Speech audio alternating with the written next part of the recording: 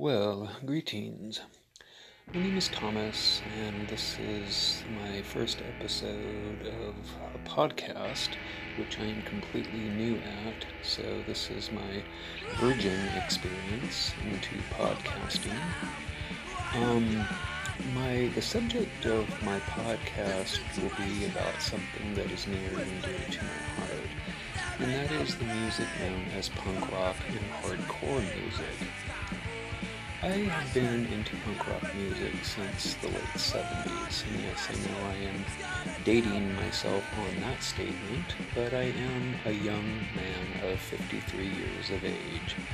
I am an aging punk rocker, and I have no qualms about whoever knows that. It's the truth.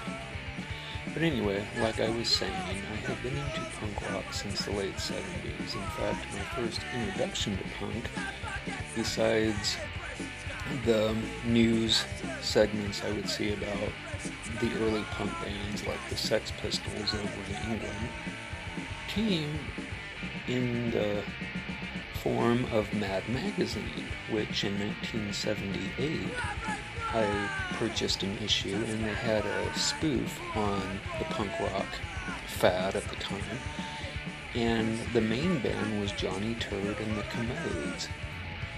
So that was my real introduction to punk rock, and that was what got the wheels in my mind spinning and got me to become curious. What is this punk rock stuff? So anyway, fast forward a few years, in 1981 or 82, I actually went out and purchased my first punk rock vinyl. And I do believe it was Let Them Eat Jelly Beans compilation. Christian Death, Only Theater of Pain, and Black Flag Damaged. Yes. So that was my first introduction to punk rock, and I have been a fan and enthusiast ever since. I went to a lot of punk shows in the 80s, more than I care to remember, some of which I can't remember due to my being under the influence of either alcohol or various other substances of the time. But yes, music and punk have always been a major love of mine. And and that's what I am dedicating my podcast to. Each podcast I will pick a band, talk about the band, and maybe insert a few songs by the band throughout the podcast. My first podcast will be on a band who is my all-time favorite punk band, and that is the Germs, who were started in 1977 by Jan Paul Beam, aka Bobby Pin, aka and finally known as Darby Crash.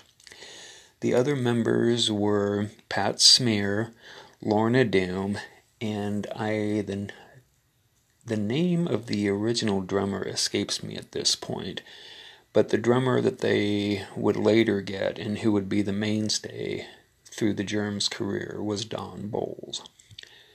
But anyway, the Germs were, to me, one of the LA's first punk bands, and they were my all-time favorite punk band.